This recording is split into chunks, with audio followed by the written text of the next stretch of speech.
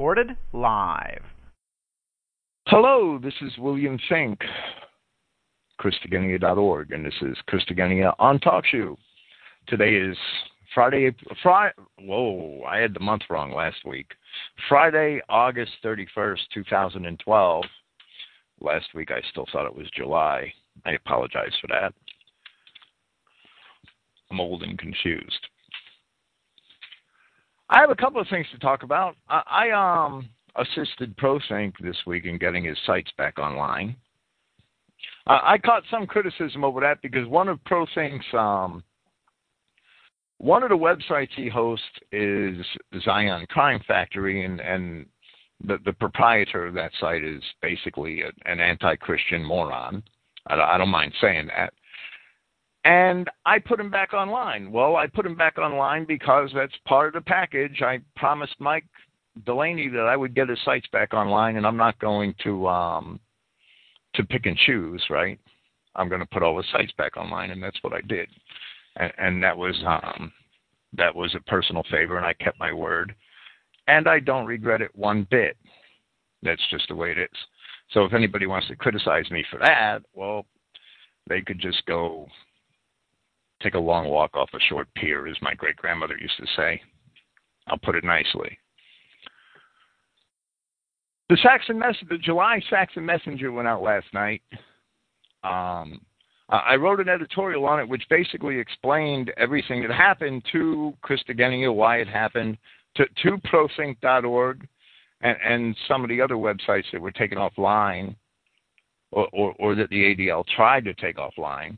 None of the sites that I host or the sites that I publish are offline. They're all online. I had a couple of small technical problems with a few of them, and all those problems are, for the most part, cleared up now.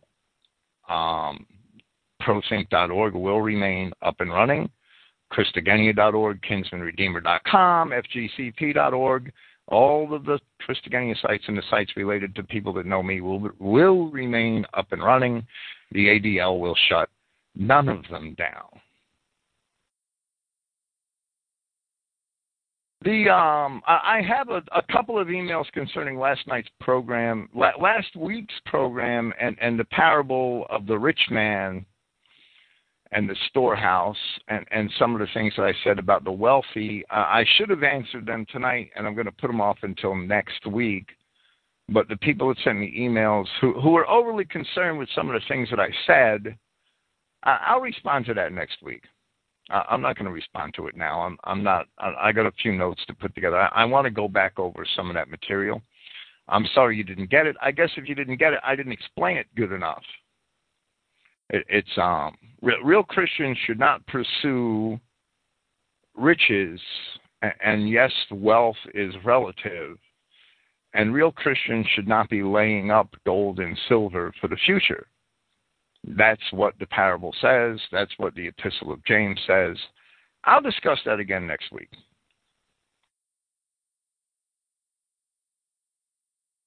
The Saxon Messenger, this issue with the ADL and free speech and control of the internet, these issues are very important. And I'm not saying that the article that I've written for the Saxon Messenger is the article to explain those issues. It may, any article could be better written, right? Any article could be more emphatic. Any article could be given more historical embellishments and citations. None of that matters, right? What matters is that the news be spread, that the ADL is bullying, that the Anti-Defamation League has set itself up as an authority on what hate is and what proper religious, historical, political discourse is. The ADL is not an authority. They're a player in the game. They're a political organization. They don't belong setting policy. They shouldn't be allowed to bully internet service providers. So I would ask all my listeners to post links to to my article, The Demise of Free Speech on the Internet, which is on the front page of the Saxon Messenger site right now, to post that article around and help get it some exposure and help bring the ADL bullying of Internet service providers to light. Because it can't be. White people cannot allow that to continue. If you want to preserve any of your freedoms, you have to stand up for them. If you let the Jew bully you out of your freedoms, well, the next thing you know, you're going to be bent over a bed somewhere with your pants around your ankles, and the Jew is going to be standing behind you. That's the way it is. Post those articles around and get them exposure. Get the ADL bullying of Internet service providers. Get the word out that that's going on and get it exposure. Because it's a severe infringement on our basic American rights to free speech and free expression. And if we cede them, then they're gone, and all our rights are gone. It's a slippery slope. We have to stand up. That article needs exposure. And other articles like it. I've seen it mentioned on Newsnet 14's website and several other websites. Alaskan Pride, I think, or it's I forget the exact name of the website. I'm sorry, but I've seen it on several websites. I've seen information posted, but most of the alternative media that I've seen so far, I really haven't heard anything about this. Not anything of note. And the whole internet should be up in arms about it. Well, what's really funny, and I still have it in a tab, I have an article in a tab, and I tried to bring it up again, and it didn't work. It was a different ad. Maybe you could do it. Maybe it will work. There's an article in the New York Times entitled WikiLeaks and Free Speech, and the banner ad is for One-on-One Internet, right? I thought that was incredibly inappropriate, considering my experience at One-on-One Internet and free speech. That's just a slap in the face. Well, that article, The Demise of Free Speech on the Internet, it needs exposure. That this happened in America today needs exposure. That the ADL is bullying Internet service providers to drop so-called hate websites, and it's the ADL defining what is hate and what is not, and the ADL is basically a political organization. That needs exposure. So I would ask everybody that listens to my podcasts, and I don't know how many downloads. It's hard for me to tell how many downloads any one of my podcasts is going to get throughout the course of the year. It could be between 500 and 10,000. But I would ask anybody listening to post links to that article on Facebook or post links to that article on mainstream media sites or wherever you can, and try to get out the word that the ADL is bullying Internet service providers about dropping websites, and therefore that they are revoking the rights, that they are infringing on the civil rights of Americans to free speech. That's exactly what they're doing, and they're getting away with it. And if they continue to get away with it, it might be Christogenea today, or it might be prosync.org tomorrow, but in a couple of years, it's going to be the Family Research Council. You won't be able to say anything Christian on the internet in a couple of years if the ADL gets away with it today. And you surely won't be able to say anything pro-white, that's for sure.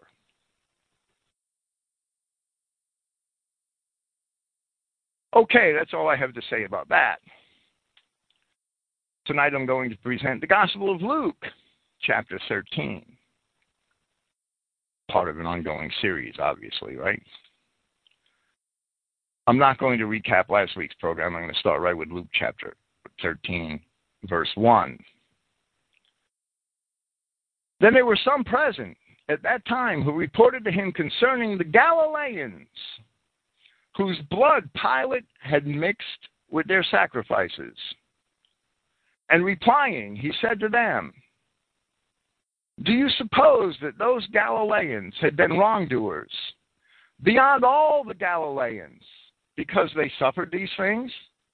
No, I say to you, but if you do not repent, all of you likewise shall be destroyed. Now Luke often took pains to make his accounts historically accurate. For example, in Luke chapter 3, where he lists those ruling over the various districts in Palestine at the time of the birth of Christ, in Judea and in Syria, right? Yet there are no other records outside of Luke of the event of the Tower of Siloam, which we've yet to see mentioned here in verse 4.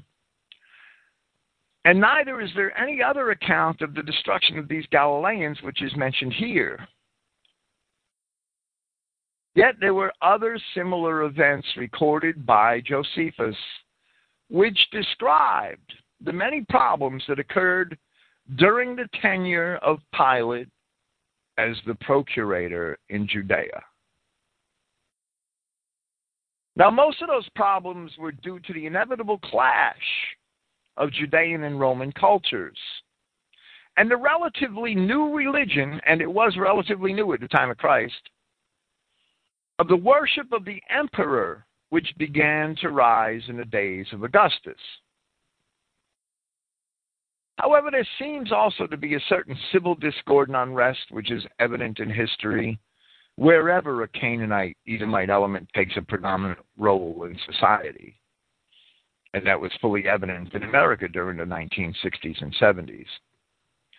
An example of the unrest, I'm going to read a lengthy example of the unrest in Judea in the time of Pilate, and with this we might get a better grip on what the civil situation was at this time. It was pretty unruly quite often.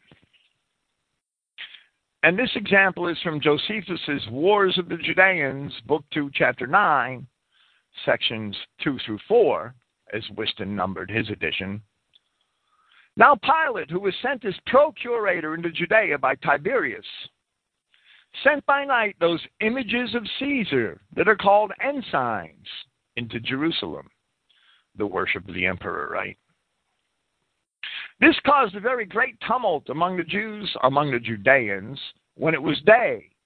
For those who were near them were astonished at the sight of them, as indications that their laws were trodden underfoot. For those laws do not permit any sort of image to be brought into the city. Nay, besides the indignation which the citizens had themselves at this procedure, a vast number of people came running out of the country. These came zealously to Pilate, to Caesarea, and besought him to carry those ensigns out of Jerusalem and to preserve for them their ancient laws inviolable. But upon Pilate's denial of their request, they fell down prostrate upon the ground and continued immovable in that posture for 5 days and as many nights. On the next day, Pilate sat on his tribunal in the open marketplace and called to him the multitude as desirous to give them an answer. And then he gave a signal to the soldiers that they should all by agreement at once surround the Judeans with their weapons. So the band of soldiers stood around the Judeans in 3 ranks. The Judeans were under the utmost consternation at that unexpected sight.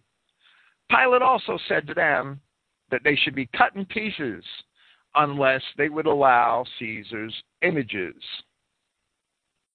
We have the traditions in Judea standing against the official empirical religion of the Romans, and gave intimation to the soldiers to draw their naked swords. Hereupon the Judeans, as it were at one signal, fell down in vast numbers together, and exposed their bare necks, and cried out that they were sooner ready to be slain than that their law should be transgressed. Hereupon Pilate was greatly surprised at their prodigious superstition, and gave orders that the ensign should be presently carried out of Jerusalem. Pilate ceded. After this he raised another disturbance by expending that sacred treasure which is called Corban, the gifts at the temple, right, upon aqueducts, whereby he brought water from the distance of 50 miles. At this the multitude had great indignation, and when Pilate was come to Jerusalem, they came around his tribunal and made a clamor at it. Now when he was apprised aforehand of this disturbance, he mixed his own soldiers in their armor with the multitude, and ordered them to conceal themselves under the clothes of private men, and not indeed to use their swords, but with their staves to beat those who made the clamor. He then gave the signal from his tribunal to do as he had bidden them. Now the Judeans were so sadly beaten that many of them perished by the stripes they received, and many of them perished as trodden to death by themselves. By which means the multitude was astonished at the calamity of those who were slain, and held their peace. So we see what from the Judean viewpoint would be the Roman oppression of the people and beating of the people, because they wouldn't go along with the Roman state religion, right? And we have an idea of the events like this being fairly common at this time. We have an idea of the civil climate in Judea under the time of Pontius Pilate. Luke chapter 13, verse 4, and we're going to talk about this some more. Or those 18 upon whom the tower in Siloam had fallen and killed them. Do you suppose, the words of Christ, that they had been debtors beyond all the men who are dwelling in Jerusalem? No, I say to you, but if you do not repent, all of you in like manner shall be destroyed. There's a pool of Siloam mentioned in John chapter 9, and it was in Jerusalem. The tower of Siloam was likely related to the pool. It's only mentioned in Scripture. The lesson here is that judgment comes from God.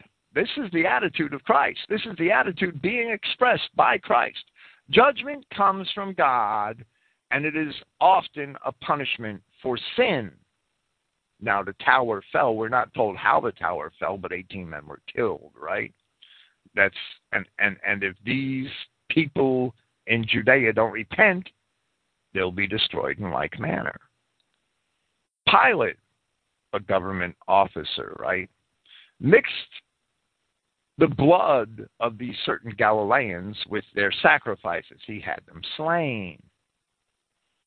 And the people that are still alive, if they do not repent, Christ says they'll be destroyed in like manner.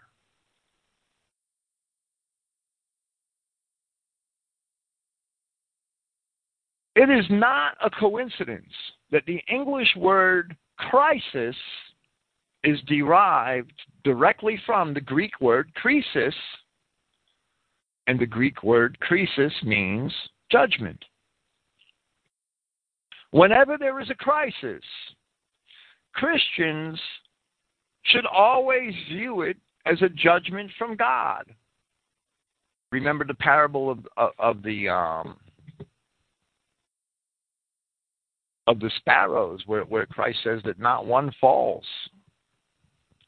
without the acknowledgement of God in heaven. Not one falls, not one bird falls to the ground without the knowledge of God in heaven. Every time there's a crisis, Christians should understand. For whatever reason it may be punishment for sin, it might be for some other reason. And there are crises for other reasons other than punishment. Christians should understand that a crisis is a judgment from God. And here we also see the words of Christ uphold. And a lot of people in Christian identity don't like this. We see the words of Christ uphold the teaching of Paul in Romans chapter 13. that if one does good works, he has nothing to fear of anyone. But if one's works are not good, a tyrannical government is one device whereby Yahweh God punishes the disobedient among his people. We see Pilate mix the blood of certain Galileans with their sacrifices. Pilate representing the Roman government, being the procurator of Judea.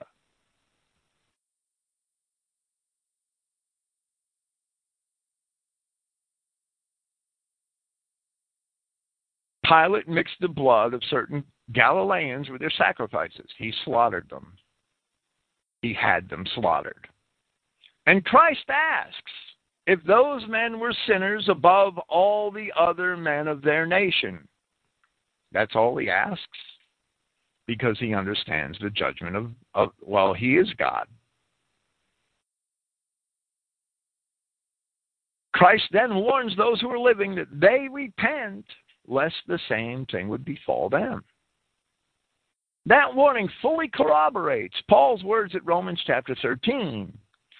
And even unjust governments, as we suffer in America today, are a punishment upon the disobedient. However, it is also clear in Scripture, for instance in Ezekiel chapter 21, and I will cite that in part shortly, that the righteous often suffer on account of the wicked among them, and that the sword of Yahweh is employed in the hands of chosen chastisers, which in the case of Ezekiel chapter 1 was the Babylonians who were about to invade Jerusalem.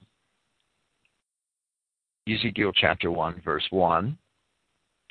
And the word of Yahweh came unto me, saying, Son of man, set thy face toward Jerusalem, and drop thy word toward the holy places, and prophesy against the land of Israel, and say to the land of Israel, Thus saith Yahweh, Behold, I am against thee, and will draw forth my sword out of his sheath, and will cut off from thee the righteous and the wicked. Seeing then that I will cut off from thee the righteous and the wicked, therefore shall my sword go forth out of its sheath against all flesh from the south to the north. That all flesh may know that I, Yahweh, have drawn forth my sword out of its sheath. It shall not return any more. It shall not return to its sheath anymore. The sword of Ezekiel chapter 21 is also that same sword referred to by Paul in Romans chapter 13. Of course, punishing an entire nation, Yahweh brought in another nation. He raised up the Babylonians to carry Israel, the remnant of Israel in Jerusalem for the most part, into captivity. Paul says in Romans chapter 13, every soul must be subject to more powerful authorities. Every one of us. Since there is no authority except from Yahweh, then those who are authorities, by Yahweh are they appointed. The cruel Babylonians were appointed by Yahweh to chastise the remnant of Israel at Jerusalem. Both good figs and bad, both the righteous and the wicked. Romans 13, verse 2. Consequently, one opposing the authority, Yahweh said that anybody who would submit to the Babylonians would live. Anybody who opposed the Babylonians would die by the sword. That's a matter of prophecy, because he preordained that the remnant at Jerusalem go off into Babylonian captivity. Therefore, Paul writes in Romans 13:2, consequently, one opposing the authority has opposed the ordinance of Yahweh, and they who are in opposition will themselves receive judgment. That's a lesson of the Assyrian and Babylonian deportations, is it not? The Israelites were told not to seek help from the Egyptians because it wasn't going to do them any good, which is another example of that. Not to oppose the decree of God that they be taken into captivity. The good and the wicked, the righteous and the evil. For rulers are not a terror to good work, but to evil. We're not punished for our good works, we're punished for our bad, or for our acceptance of evil. Now do you desire to not be fearful of the authority? Practice good, and you will have approval from it. A servant of Yahweh is to you for good. But if you practice evil, be fearful, for not without purpose will he bear the sword. The same sword of Ezekiel chapter 21. The same sword by which Pilate mixed the blood of those sacrifices that the Galileans were making. Mixed the blood of the Galileans with their sacrifices that they were making. But if you practice evil, be fearful, for not without purpose will he bear the sword. Indeed, a servant of Yahweh, whoever he chooses to be his chastiser. In this case, it's Pilate. In Ezekiel's case, it's the Babylonians. It's Nebuchadnezzar.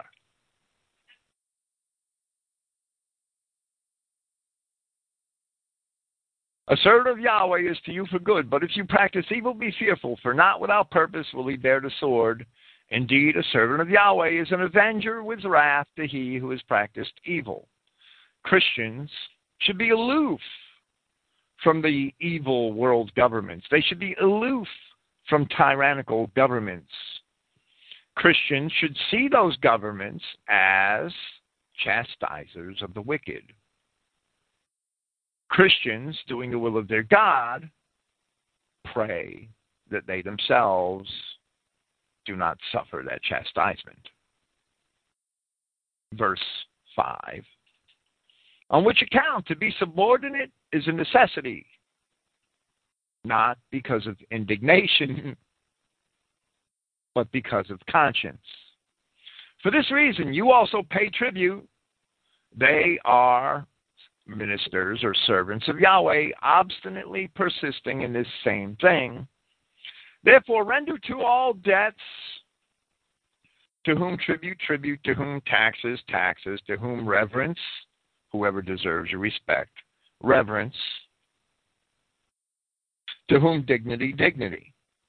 In other words, give unto Caesar what is Caesar's, so that you can be free to give unto God what is God's, right? You owe nothing. You owe to no one anything except to love one another. For he who loves another, he who loves his brother, of course, has fulfilled the law. That's the Christian commission. Indeed, you shall not commit adultery, you shall not commit murder, you shall not steal, you shall not lust. And any other commandment is summarized in the saying to it, you shall love him near to you as yourself. Love for him near to you who does not practice evil. You're not required to love your evil-doing brother. I know that the King James really botched the translation of Romans 13:10. I won't apologize for it, but I can correct it. Love for him near to you who does not practice evil. Therefore, fulfilling of the law is love. Likewise, seeing the time, that hour we are already to be aroused out of sleep. For now it is nearer to our deliverance than when we had believed. Christians should always anticipate their deliverance, right? The night is advanced and the day is drawn near. Therefore we must put away the works of darkness and put on the armor of light. And if you suffer as a Christian, you're rewarded for it more greatly, right? As in the day we shall walk honorably, not in revelry and drunkenness, not in lasciviousness and licentiousness, not in strife and jealousy. Rather, put on Prince Yahshua Christ, and do not fashion for lust, provision of the flesh. The attitude Paul presents towards tyrannical government in Romans chapter 13 is the very same attitude which Christ presents here in Luke chapter 13. It's also the very same attitude where Christ, as it's recorded in the Gospel of John, told Pilate, John 19:11, "You do not have any authority over me if it was not given to you from above." So while we should despise evil, and of course we should, we have to understand that government tyranny is a result of the sin of the wicked people among us. And tyrannical government is a punishment on men for either the wicked things that they do or the wicked things that they permit in their community. We can all look at the average American, the average white American in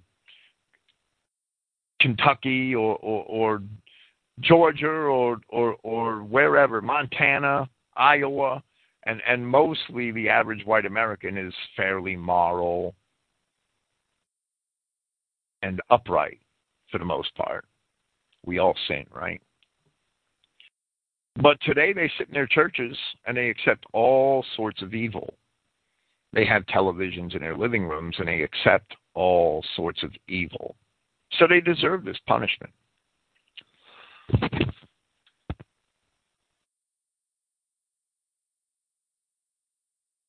Punishment, this tyrannical government, is a chastisement from God. Romans 13. Christ supports the words of Paul in Romans 13, right here in Luke. That's my point.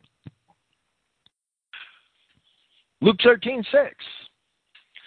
Then he spoke this parable. A man had a fig tree planted in his vineyard, and he came seeking fruit in it and found none. And he said to the vine dresser, "Look, it is 3 years from which I have come seeking fruit in this fig tree, and I find none. Cut it down, for why should the land be useless?"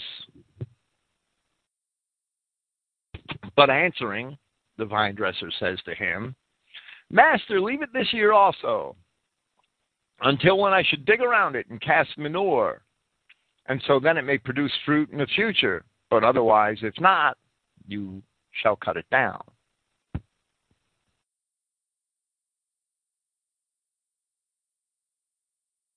From Daniel chapter 9,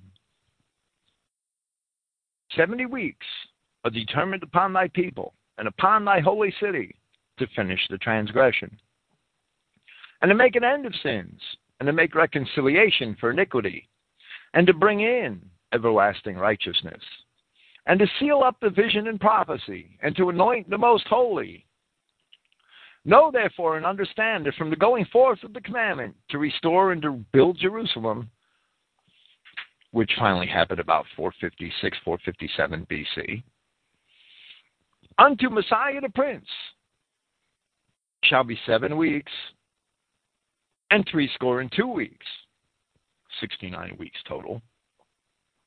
And the street shall be built again, and the wall, even in troublous times. And after the 62 weeks shall Messiah be cut off, but not for himself. Of course, he was cut off for us, right? And the people of the prince that shall come shall destroy the city and the sanctuary. And the end thereof shall be with a flood. And unto the end of the war desolations are determined. And he shall confirm the covenant with many for 1 week. And in the midst of the week he shall cause the sacrifice and the oblation to cease. Because he became the ultimate sacrifice, right? And for the overspreading of abominations he shall make it desolate, even until the consummation. And that determined shall be poured upon the desolate. So we see that the Messiah shall be cut off, and the people shall be punished for it. That which is determined, that judgment which is determined from God, shall be poured upon the desolate. The 70 weeks of Daniel are periods of 7 years. The half a week, or 3.5 years, of the confirmation of the covenant are the 3 years and then part of a fourth of the waiting for fruit on the fig tree. Jerusalem is the fig tree here, and it bears no fruit. Therefore, after the ministry of Christ, which ends with his having been cut off, but not for himself, Jerusalem was the fig tree to be cut down in the parable. The cutting down actually took place after nearly 40 years, when the city was destroyed by the people of the prince, as it says in Daniel, meaning the people of Messiah the prince. And therefore Paul told the Romans that Satan, the Edomite Jews at Jerusalem, would be destroyed under their feet in Romans 16:20. The Romans played several roles. They played the avengers that Paul explains in Romans chapter 13, were the chosen chastisers of God to destroy the wicked city because they had no good works. They also played the kinsman avengers for Christ, since the Romans were themselves of the tribe of Judah.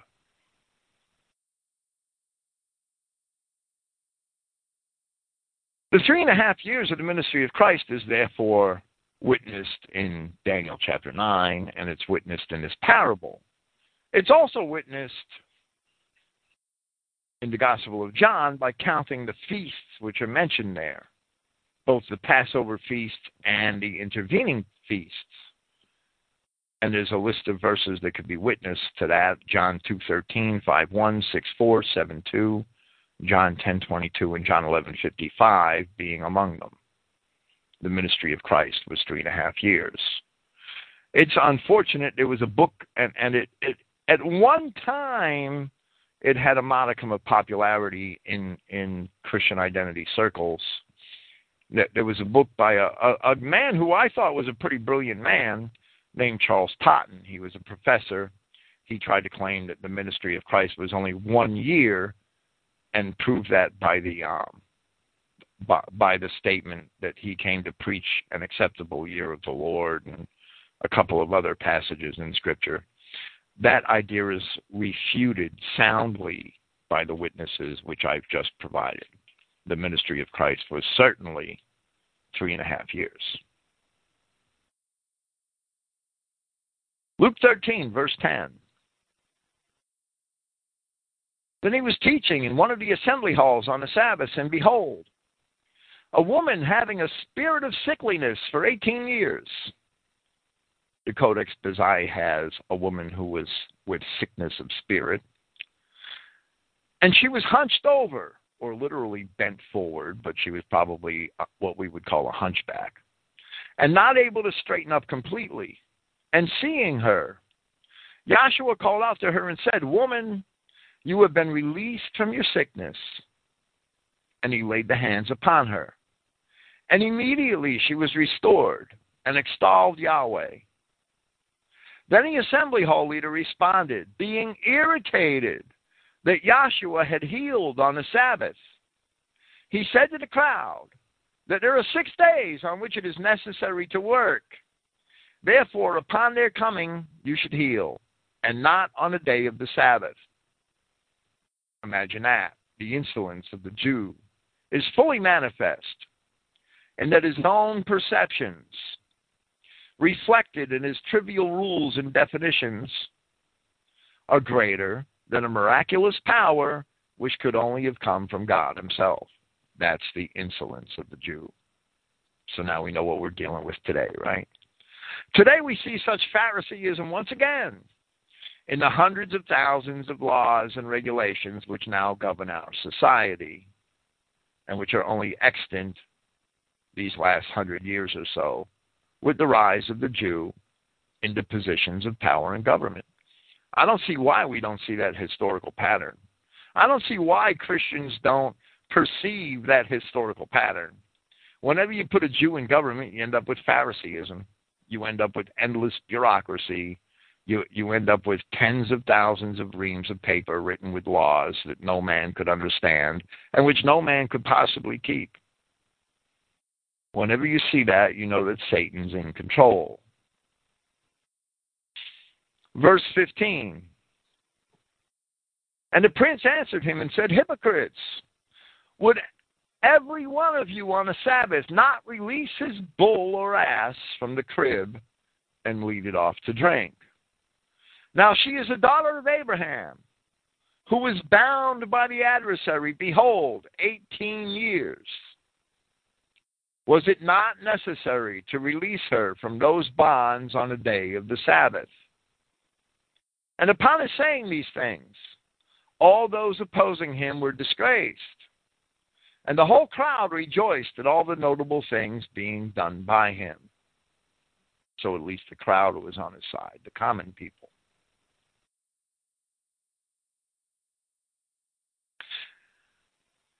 There is a passage found in the Dead Sea Scrolls which independently demonstrates for us the mentality of the people at the time in a country dominated by Pharisaical thought. This is apparent even though the Qumran sect, the authors of the Dead Sea Scrolls, were not Pharisees. The Qumran sect actually despised the Pharisees because the Pharisees they considered as agents for Rome, the Pharisees being friendly and cooperating with the Romans. The Qumran sect hated the Romans in every regard. They were very anti-government. From the scroll designated 4Q271, Fragment 5, Column 1, a portion of what is commonly known as the Damascus document, it says, no one should help an animal give birth on the Sabbath day, and if it is fallen into a well or a pit, he should not take it out on the Sabbath. And any living man who falls into a place of water or a well, no one should take him out with a ladder or a rope or a utensil.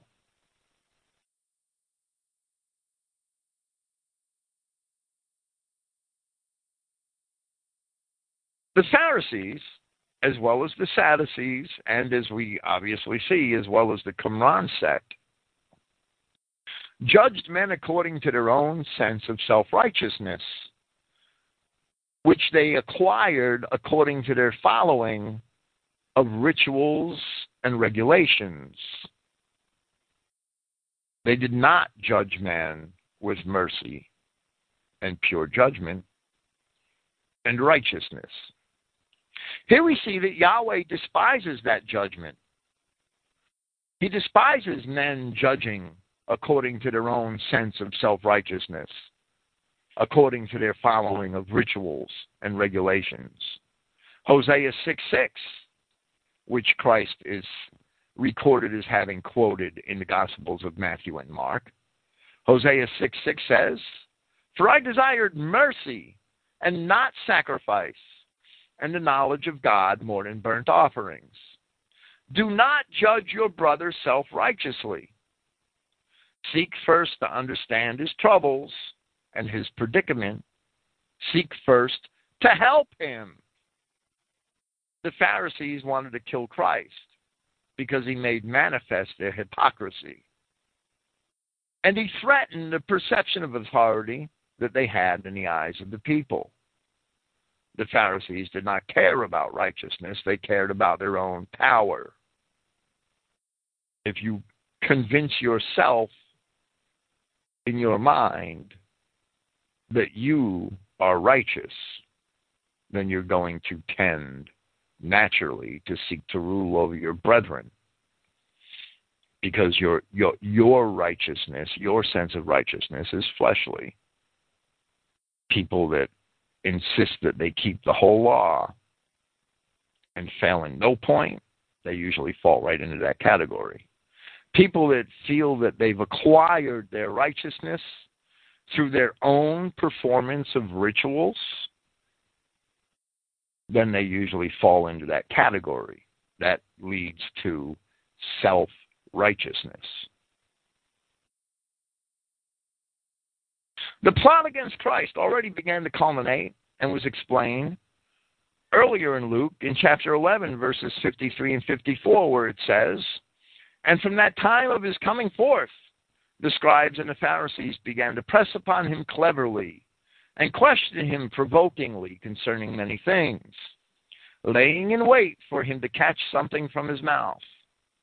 And the events described here must have merely exacerbated that situation. Luke chapter 13, verse 18. "Then he said, What is the kingdom of Yahweh like, and to what should I compare it? It is like a grain of mustard, which a man taking casts into his garden, and it grows and results in a tree, and the birds of heaven nest in its branches." From Matthew 13, we see a very similar statement, maybe a record of the same statement from a different perspective. "He laid forth another parable, saying to them, The kingdom of the heavens is like a grain of mustard, which a man taking is sowed in his field, which is indeed the smallest of all the seeds. But when it grows, is greater than the herbs and becomes a tree, so that the birds of heaven come and nest in its branches." From Daniel chapter 4, so that we get an idea of the way this phrase birds of heaven is used.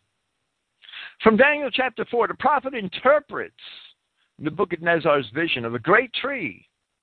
He interprets it as the Babylonian Empire, and he says in part, "The tree that thou sawest, which grew and was strong, whose height reached unto the heaven, and the sight thereof to all the earth, whose leaves were fair, and the fruit thereof much, and in it was meat for all, under which the beasts of the field dwelt, and upon whose branches the fowls of the heaven had their habitation." And here it is evident that just as the tree is not a literal tree, the beasts of the field and the fowls of heaven need not be literal. From the New American Standard Bible, Isaiah chapter 18, verse 1. "Alas, O land of whirring wings." I'll read the entire Isaiah chapter 18. I'm sorry, it's short. "Alas, O land of whirring wings, which lies beyond the rivers of Cush, which sends envoys by the sea, even in papyrus vessels on the surface of the waters. Go, swift messengers, to a nation tall and smooth, to a people feared far and wide, a powerful and oppressive nation, whose land the rivers divide. All you inhabitants of the world and dwellers on earth, as soon as a standard is raised on the mountains, you will see it.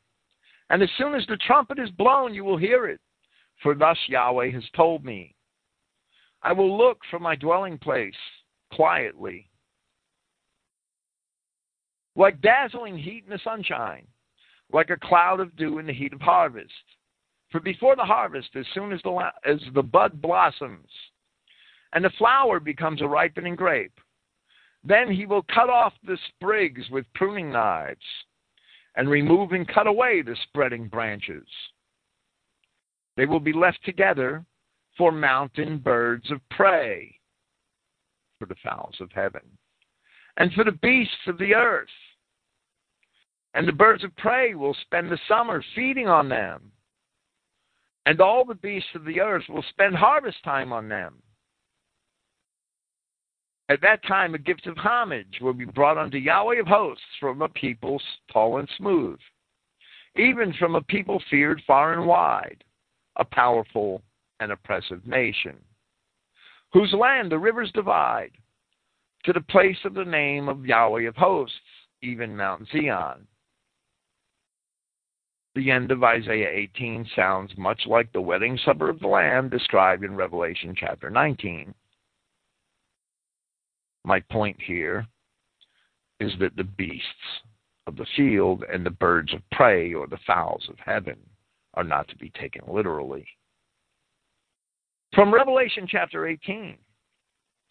After these things I saw another messenger descending from heaven having great authority, and the earth is illuminated from his effulgence.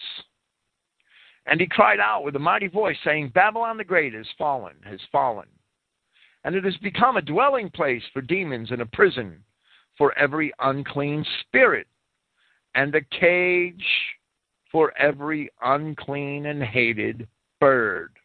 And they are not literal birds, just like the birds in Isaiah aren't literal birds, just like the birds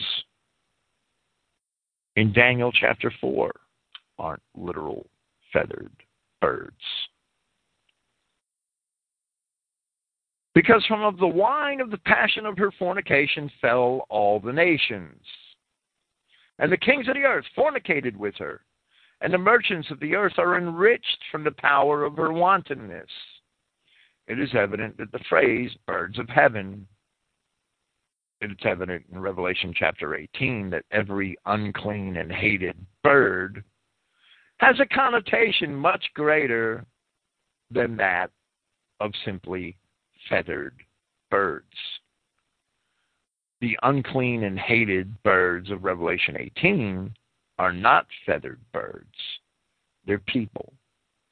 The birds of these scriptures are not literal feathered birds, but rather, along with the phrase, beasts of the field. These terms are allegorical pejoratives, which refer to peoples, and ostensibly to non-Adamic peoples. The white race, both at its creation and after the time of the flood, was the smallest of all the races. It grew into a very great tree, and it is the only race which all of the world's other races insist upon living amongst. It is the only race which even considers freely offering shelter and a means of subsistence to all of the other races. Once it is realized, as I would assert, that the other, the non-Adamic, the non-white races are very likely the bastard offspring of what the Bible calls fallen angels, and the beast creation of God, then the propriety of the pejoratives used to describe them becomes manifest. The kingdom of Yahweh is without doubt the white Adamic race on earth, once it's restored to the favor of its God. For now, the beasts of the field and all the unclean and hateful birds nest in its branches. For now.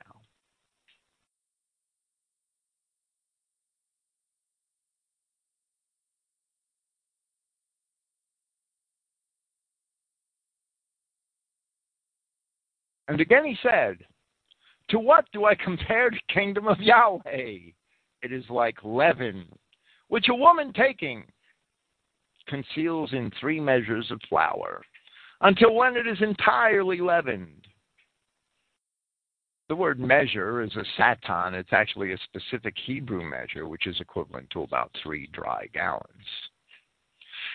I'm always asked about this parable. There are a lot of conjectures as to what the 3 measures may denote, and any educated guess, for my part, would be difficult to ridicule. I'll make my own. I believe that the 3 measures are, in the legitimate sense, not in the illegitimate sense that the word is used in mainstream Protestant circles. The 3 measures are really 3 dispensations of God's kingdom in the Adamic age. The first was represented by the Melchizedek priesthood, the preachers of righteousness, of which Noah was the 8th, which we see in 2 Peter 2:5, right? The second dispensation was the Levitical priesthood. The third dispensation is the Christian era, when every man is a priest over his own household. 2 Peter 2:9. They're the 3 measures as far as I can guess, because it's only conjecture, right? Verse 22. And he passed through each city and village teaching.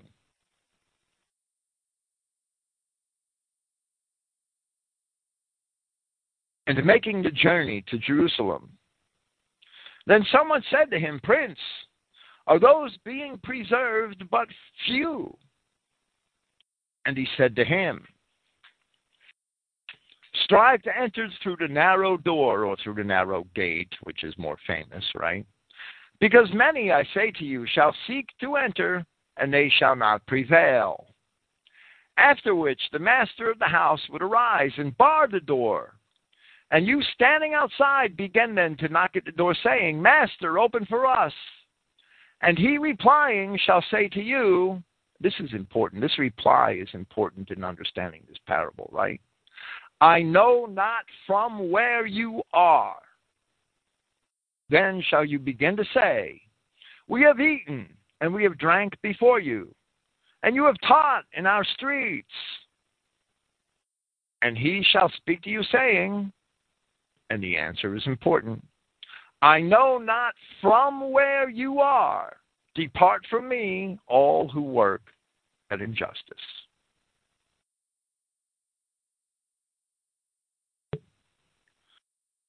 There are parables and teachings of Christ which have to do solely with the children of Israel, such as the parable of the 10 virgins. They are all virgins, right? Or the Sermon on the Mount. And then there are parables and teachings of Christ which concern outsiders, or those among us who do not actually belong, such as the parable of the wheat and the tares, or the parable of the net in Matthew chapter 13. Even many Christian Israel identity teachers get the two confused. So they come up with the idea that not all Israel is going to be saved, right? Like fools, when the Bible says that clearly all Israel is going to be saved. Christ told us, as it is recorded in Luke chapter 16, and I'll read it, the law and the prophets were until John the Baptist, right? From then, the kingdom of Yahweh is proclaimed, and all force their way into it. It is easier for heaven and earth to pass away than for one stroke of the law to fail. Anyone who divorces his wife and marries another commits adultery, and she, being divorced from a man, commits adultery marrying. And while men cannot keep the law, we never have. We've never kept the law. The apostles even admit, Acts chapter 15, do not lay a yoke upon the neck of the disciples which our fathers could not keep, right? All men have fallen short and have sinned and have fallen short of the glory of God. However, Yahweh is God. And he indeed will keep his own law. There's no doubt. His people are promised and granted mercy. And Yahweh has promised not to put away his wife, but to betroth Israel once again. He is not going to marry somebody else. He is going to reject all others.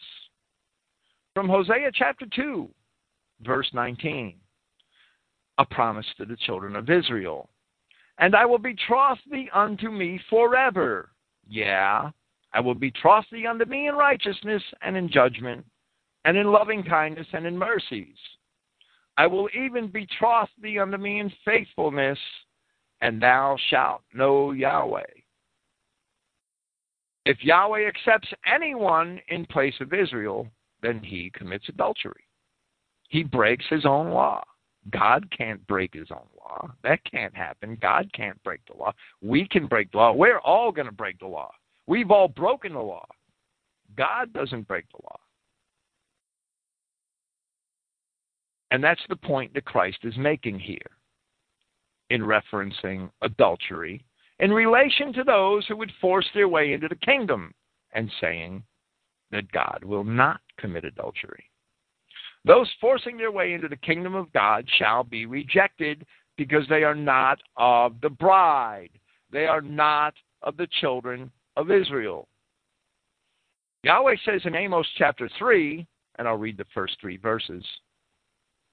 Hear this word that Yahweh has spoken against you, O children of Israel, against the whole family, key word there, which I brought up from the land of Egypt, saying, you only have I known of all the families of the earth, therefore I will punish you for all your iniquities. Can 2 walk together except they be agreed? In order to understand the rejection of people from the company of God, we need to look no further than the answer supplied here. I know not from where you are. Yahweh tells Israel, you only have I known of all the families of the earth. He also asks, can 2 walk together unless they be agreed? By 2, it means Yahweh and Israel. This leaves little room for other parties, since Yahweh knew only Israel. And since, as Paul tells us at Romans 8:29, those whom he has known beforehand, he has also appointed beforehand, conformed to the image of his Son, for him to be firstborn among many brethren. We'll continue with this theme momentarily. Luke 13, verse 28. And there shall be weeping and gnashing of teeth when you should see Abraham and Isaac and Jacob and all of the prophets in the kingdom of Yahweh, but you are being cast outside. And they shall arrive, and this is important, and they shall arrive from east and west, from north and south. And they shall recline in the kingdom of Yahweh. And behold, those who are last shall be first, and those who are first shall be last. Isaiah chapter 43 tells us who they are that shall arrive from east and west and from north and south. I'll read from verse 1. But now, saith Yahweh that created thee, O Jacob, and he that formed thee, O Israel. Fear not, for I have redeemed thee. I have called thee by thy name. Thou art mine. When thou passest through the waters, I will be with thee. And through the rivers, they shall not overflow thee. This is speaking of the real dispersion of the children of Israel, which started to take place around 745 AD. I'm sorry, 745 BC. 745 years before the birth of Christ.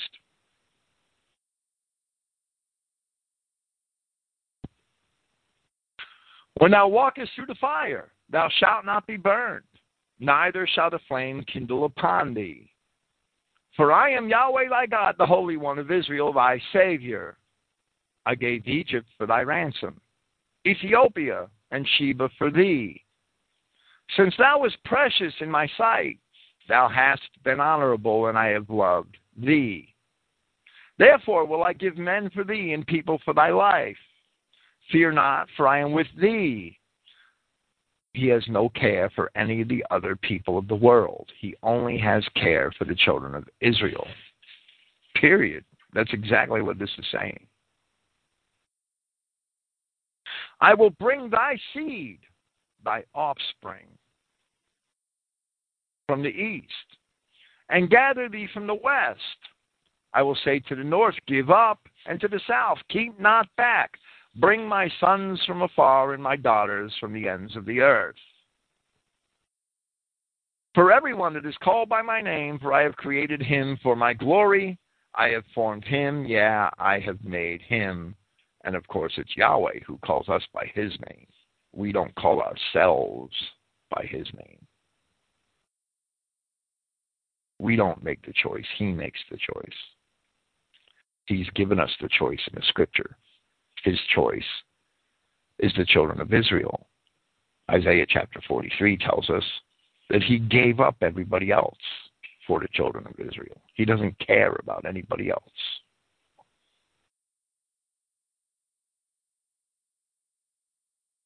It is the children of Israel who are promised through the prophet to be gathered from the north, from the south, from the east, and from the west, and delivered salvation.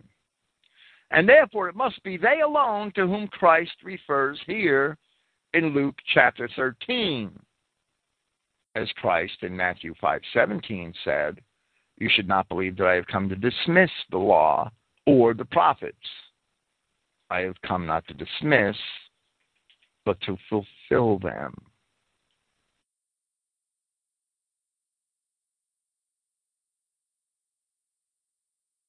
Isaiah chapter 45 promises salvation for all of Israel, all of the offspring of the children of Israel, without exception. But Israel shall be saved in Yahweh with an everlasting salvation. Ye shall not be ashamed nor confounded, world without end. For thus saith Yahweh that created the heavens, God himself that formed the earth and made it. He has established it. I'm going to employ this later on in the next paragraph in another embellishment on this presentation. He has established it. He created it not in vain. He formed it to be inhabited. I am Yahweh, and there is none else. I have not spoken in secret in a dark place of the earth. In other words, the plain writing of the Old Testament. That's what we get in the New Testament.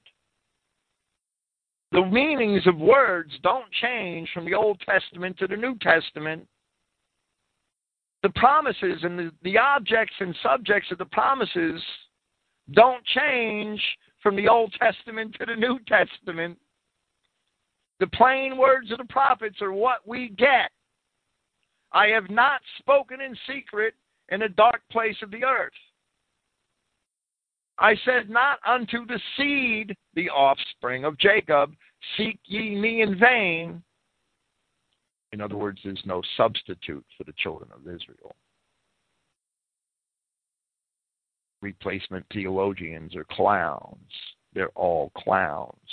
They're liars. They're flat liars. They're nothing else but liars. I, Yahweh, speak righteousness. I declare things that are right. Assemble yourselves and come. Draw near together. Ye that are escaped of the nations, meaning the surviving children of Israel from the captivities of Assyria and Babylon. I said not unto the seed of Jacob, seek ye me in vain.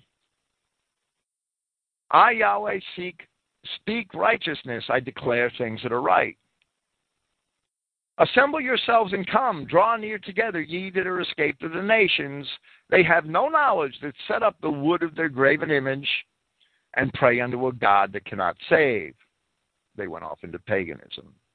Tell ye and bring them near, let them take counsel together.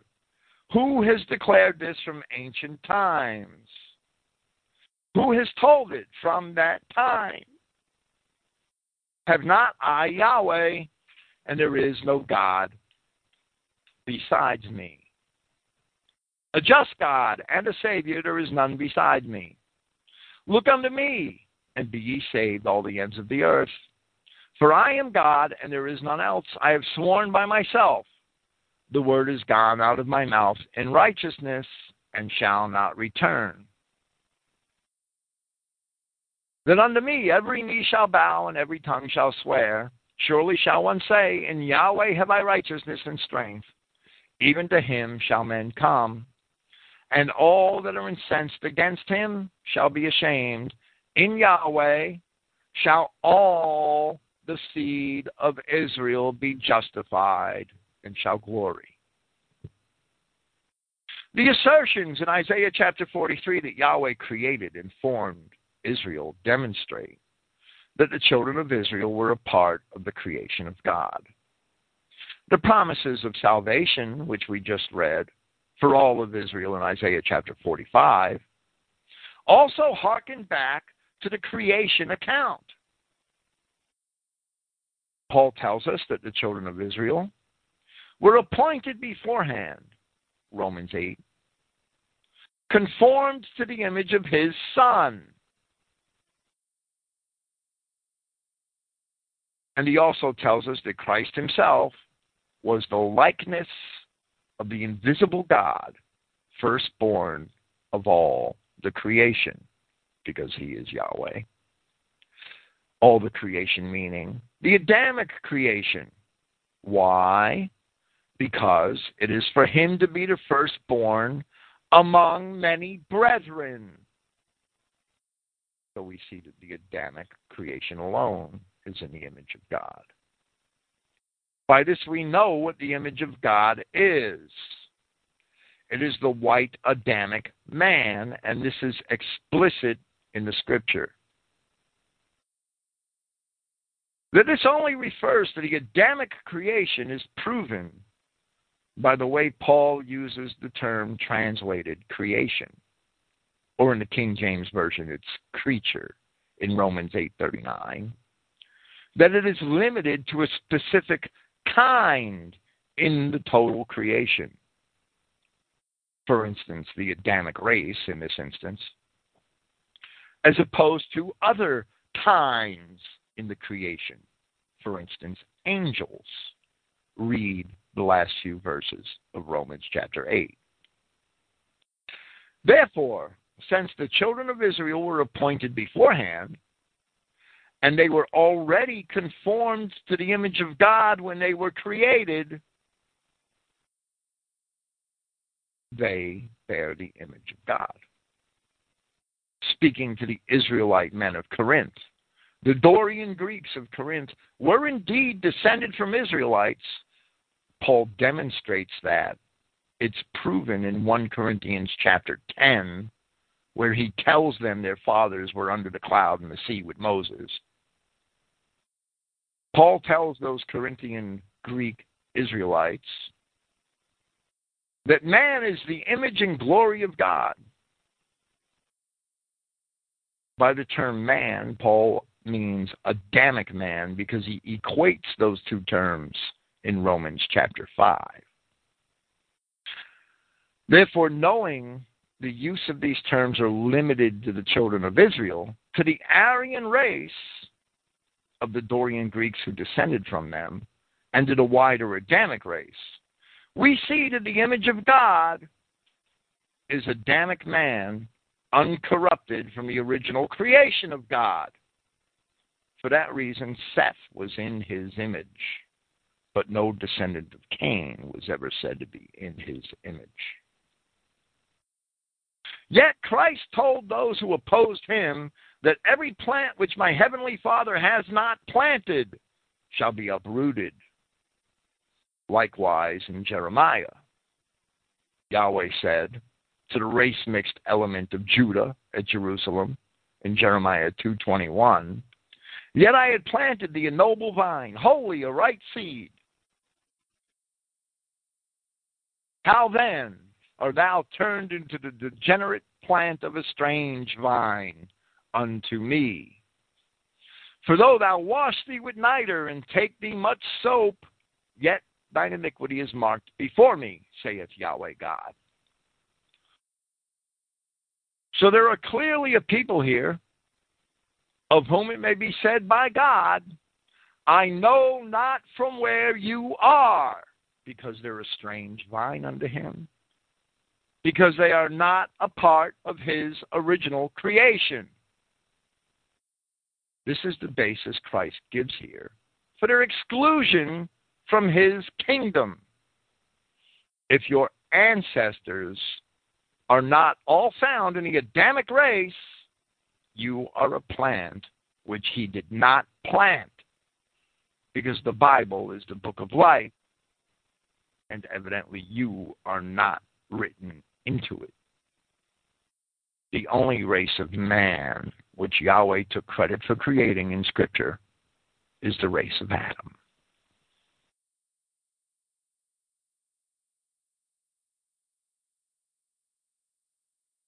I went out of my way to explain the image of God here to address some of the kinists. I've had words with some of the Kinists in certain forums. I won't mention where.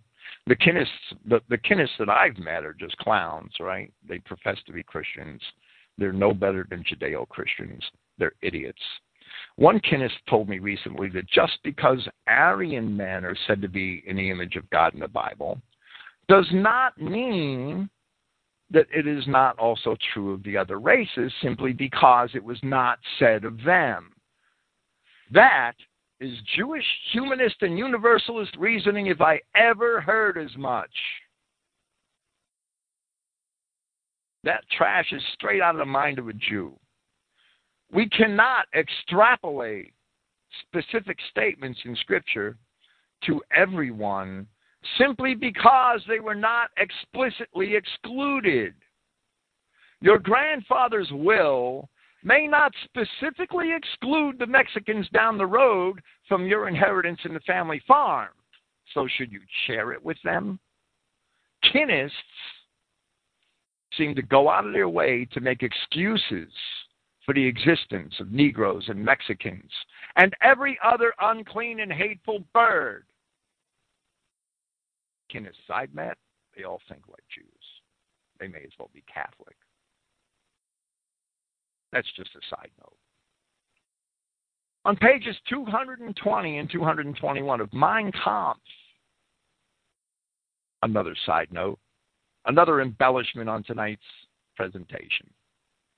As it appears in the Murphy translation, Adolf Hitler said that it is the Aryan who is the creator and custodian of civilization. And he is true. The Adamic man is the creator and custodian of civilization. The white man. There's no apologies for that. Then on page 216, he said, to undermine the existence of human culture by exterminating its founders and custodians, he's referring again to the Aryan, would be an execrable crime in the eyes of those who believe that the folk idea lies at the basis of human existence. Whoever would dare to raise a profane hand against that highest image of God, Adolf Hitler believed that the Aryan man was the image of God of Genesis, and he was right. Whoever would dare to raise a profane hand against that highest image of God among his creatures would sin against the bountiful creator of this marvel and would collaborate in the expulsion from paradise. Hitler also understood that race mixing caused the fall of the Adamic race from paradise, where he said on page 142 of Mein Kampf that the sin against blood and race is the hereditary sin in this world. Yes, the original sin, it's race mixing. That's what it is. And it brings disaster on every nation that commits it. The offspring of such disaster surely shall not see the kingdom of heaven. It's the offspring of such disaster to whom Christ said, I know not from where you are. That is why those people are rejected in this parable. At John 3:3, the words of Christ, truly, truly, I say to you, unless a man should be born from above, unless he has that image of God, which we see only in the Aryan or white Adamic race, unless a man should be born from above, he is not able to see the kingdom of Yahweh.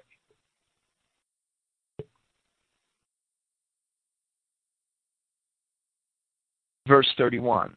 At that hour, some Pharisees came forward to him, saying, depart and go thence, because Herod desires to slay you.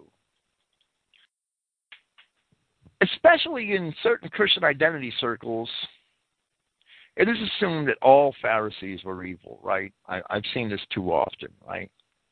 Because the Pharisees were so often criticized by Christ, and they were, but that doesn't make all Pharisees evil.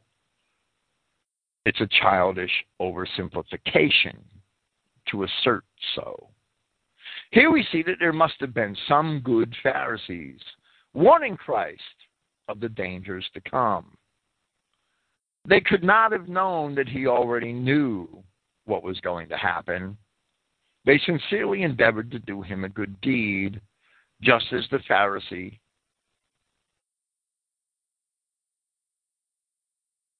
Nicodemus approached him at night to confer with him and later even to help bury him. John chapter 3. I had a talk with a young friend the other night on TeamSpeak. It was a brief talk. I didn't have a lot of time, but I tried to answer his question. Trevor Jones. Yeah, Trevor, I'll mention your name. He asked me if Paul was a Pharisee, and he was afraid that Paul was a Jew because Paul was a Pharisee. And that's a common mistake, even in Christian identity, to despise Paul of Tarsus because he was a Pharisee. And he asked me, weren't all the Pharisees Jews? Well, they were Judeans by religion, if you want to call it that. If you want to call it the religion of Judea, which is Judaism, which is what the Greeks called it. There's no doubt that's what the Greeks called it because they were only familiar with it through Judea, right? In the Hellenic period. The mistake that a lot of Christian identities make, identists make, the mistake that a lot of identity Christians make, the mistake that whoever taught Trevor about the Pharisees, the mistake that they made was to assume that all Pharisees were evil before the cross. And that is a bad assumption. The Pharisees were a political and religious party in Judea. They were much like the Republicans today are a political and religious party. Their religion is Zionism, and their politics is neocon. However you want to say neocon as a noun, I don't know. As a description of a political belief, I don't know. I guess it's Zionist, which is basically what it is. That they're that doesn't make all Republicans evil. Most Republicans are actually decent white people with a Jewish frame of mind, being led around by the nose by Satan, which is the Jew. That doesn't make all Republicans bad people. There can be many good people who are Republicans. And I'm using Republicans as an example. I could use Democrat and change the term slightly. There are some good people that are Democrats that just don't know any better, right? They were the ancient Sadducees. We have a Jewish frame of mind in this nation. That doesn't make all the people bad. The same thing with Judea in the first century. There was a Jewish frame of mind, but that didn't make all the people bad. There were good Pharisees. Before the cross. After the cross, we must imagine that the gospel is true, that his sheep heard his voice, that at least most of the good people eventually switched to Christianity, and that the Pharisees who were left were the Edomites and Canaanites who rejected him. Several generations after the cross, one may think that the good blood, since Jews didn't intermarry with Christians or with pagans, that the good blood was subsumed if those people had not converted. But before the cross, there were many good Pharisees, Paul being one of them, Nicodemus being another one, Joseph of Arimathea being another one, because it was a political party. These Pharisees here, in Matthew 13, being among them also, in Matthew 13:31. So we see that there are good Pharisees. It's a political party. It's not a racial distinction by itself, right? Matthew 13:32. And he said to them, going, you say to that fox, behold, Herod being the subject here, right? I cast out demons and shall accomplish cures today and tomorrow, and on the third day I am finished. But it is necessary for me today and tomorrow and on the following to proceed, because it is not allowed that a prophet is to be slain outside of Jerusalem.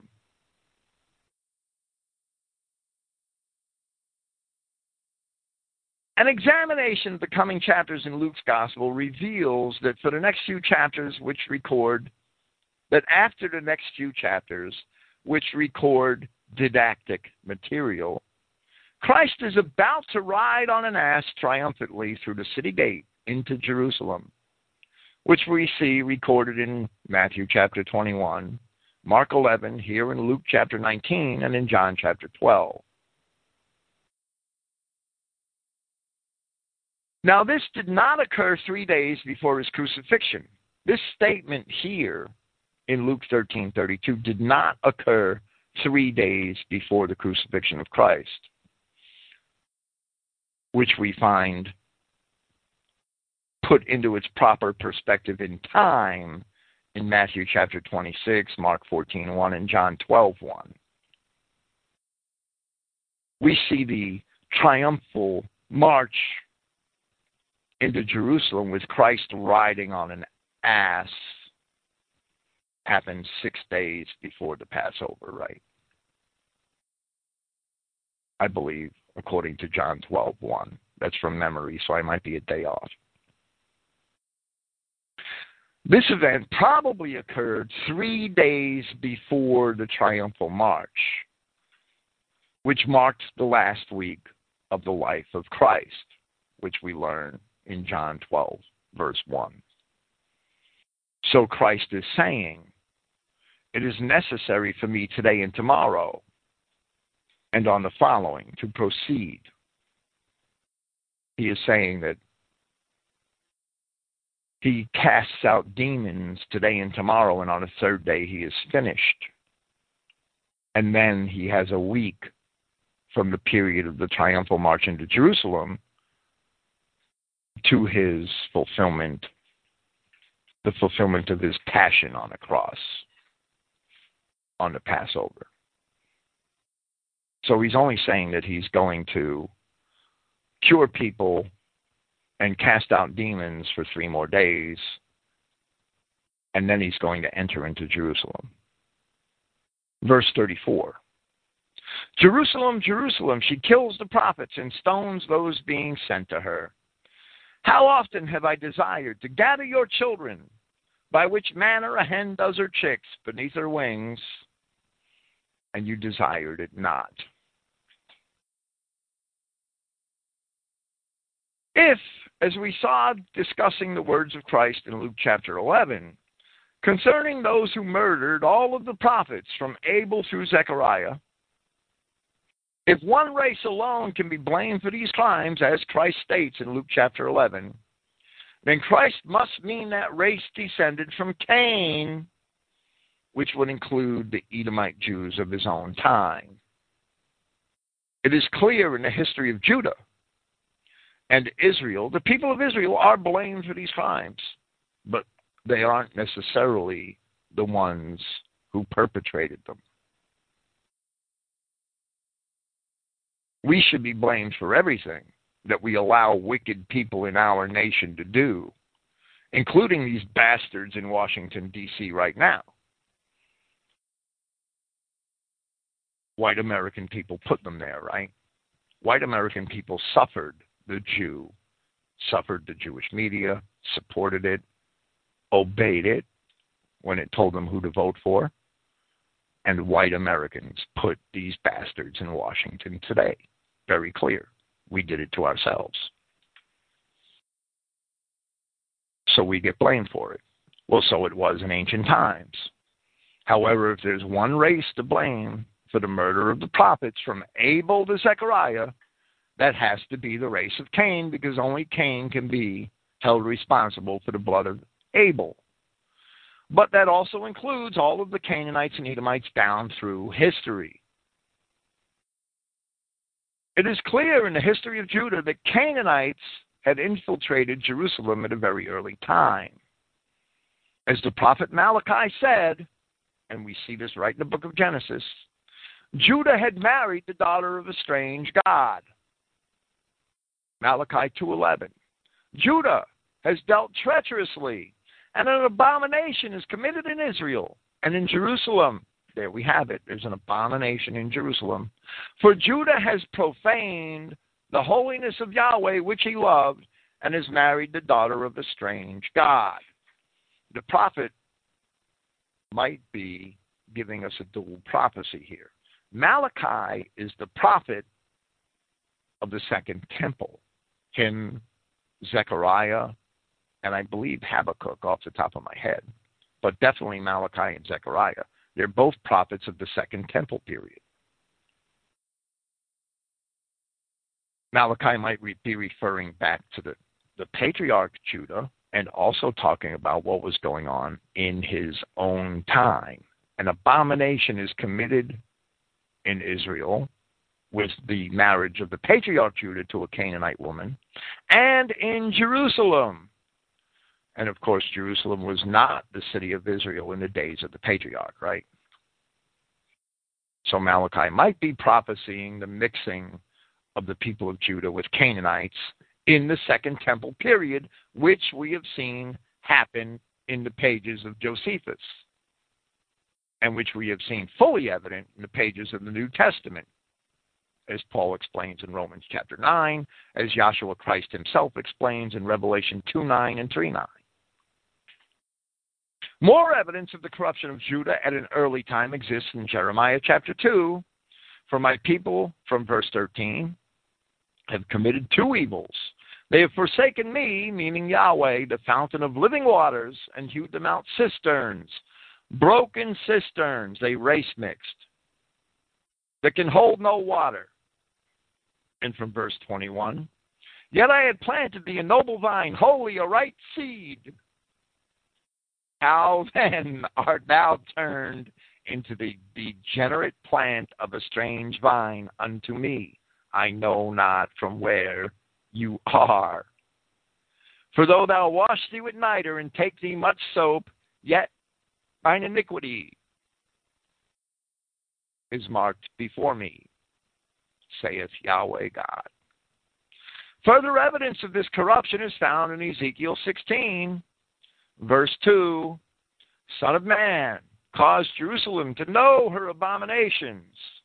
What are her abominations? Well, they're listed in verse 3. And say, thus saith Yahweh God unto Jerusalem, thy birth and thy nativity is of the land of Canaan. Thy father was an Amorite, and thy mother a Hittite. And Rebekah said, my heart is troubled for the daughters of Heth. Imagine that.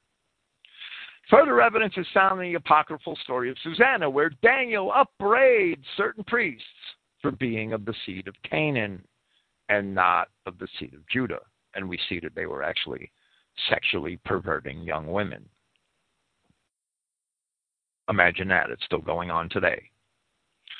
In the end of 1 Chronicles chapter 2, where it says, and I'll read from verse 55, and the families of the scribes which dwelt at Jabez, the Tirathites, the Shimeathites, and the Sukathites, these are the Kenites that came of Hamath, the father of the house of Rechab. The Kenites were scribes in Jerusalem all the way back in the beginning. The Hittites infiltrated Jerusalem, as Ezekiel tells us in chapter 16. The people of Judah were race mixing, as Jeremiah explains in Jeremiah chapter 2. From all these scriptures, we should be able to determine the nature of the good and bad figs of Jeremiah chapter 24. Yahweh showed me, and behold, 2 baskets of figs were set before the temple of Yahweh, after that Nebuchadnezzar, king of Babylon, had carried away captive Jeconiah, the son of Jehoiakim, king of Judah, and the princes of Judah, with the carpenters and smiths from Jerusalem, and had brought them to Babylon. One basket had very good figs, even like the figs that are first ripe, and the other basket had very naughty figs, which could not be eaten, they were so bad. Then said Yahweh unto me, what seest thou, Jeremiah? And I said, figs, the good figs, very good, and the evil, very evil, that cannot be eaten, they are so evil. Kind of like Genesis chapter 3, right? Again, the word of Yahweh came unto me, saying, Thus saith Yahweh, the God of Israel, like these good figs, so will I acknowledge them that are carried away captive of Judah. The good figs are of Judah, whom I have sent out of this place into the land of the Chaldeans for their good. For I will set my eyes upon them for good, and I will bring them again to this land, and I will build them, and not pull them down, and I will plant them and not pluck them up.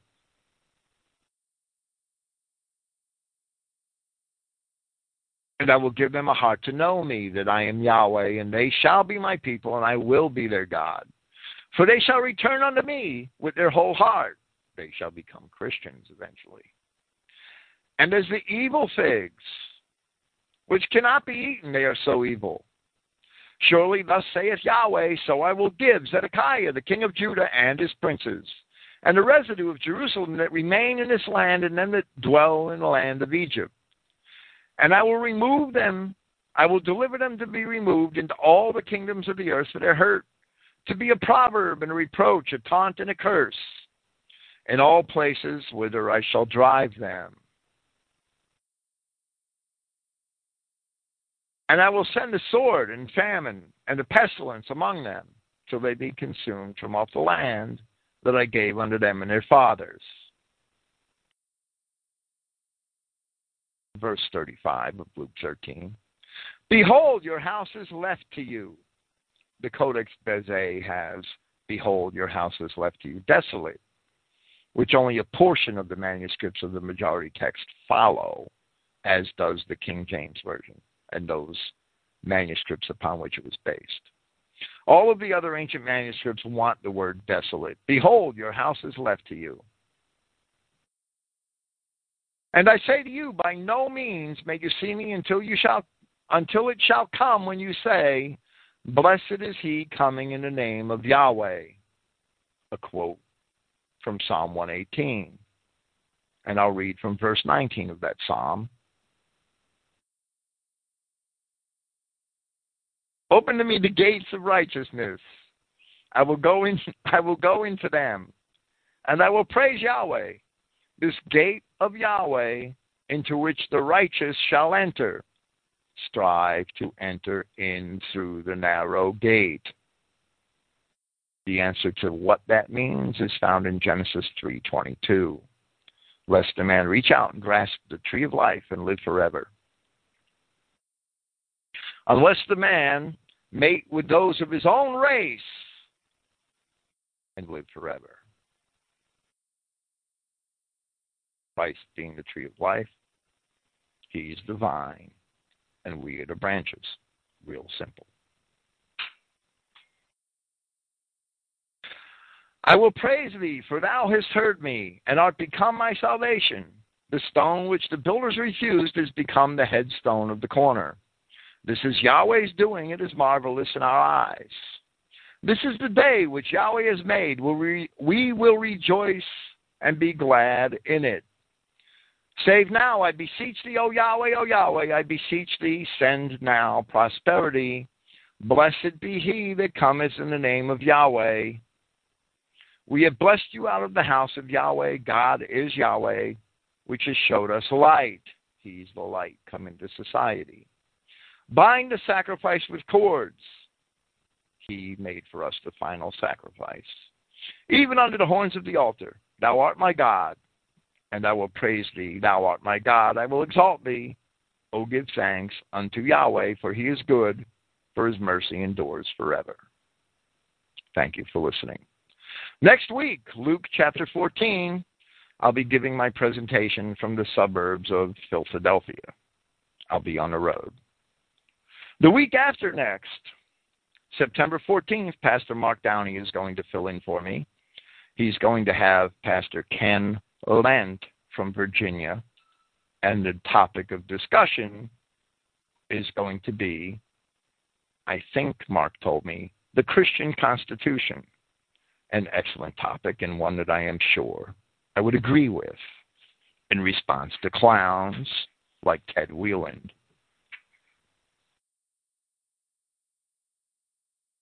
Tomorrow in the afternoon, I will be on the White Network with Carolyn Yeager at 2 p.m. Eastern Time for an hour, the first half of her program, discussing my latest Saxon Messenger editorial, the demise of free speech on the Internet, and the issues relating to the problems that we are having with the ADL. Tomorrow night, I will be here with Sword Brethren. We will be discussing an article by Mark Weber. I'm taking a departure from my usual content. President Roosevelt's campaign to incite war in Europe, the secret Polish documents. We've mentioned these documents on programs, the Pataki documents, and related papers, I believe. And the proof that all of the treachery that Franklin Roosevelt had actually perpetrated to get us into the Second World War and to hurt National Socialist Germany. So we'll be discussing that tomorrow night. It'll probably be a topic that spans several Saturdays. Thank you for listening. Good night. Praise Yahweh. God bless you all.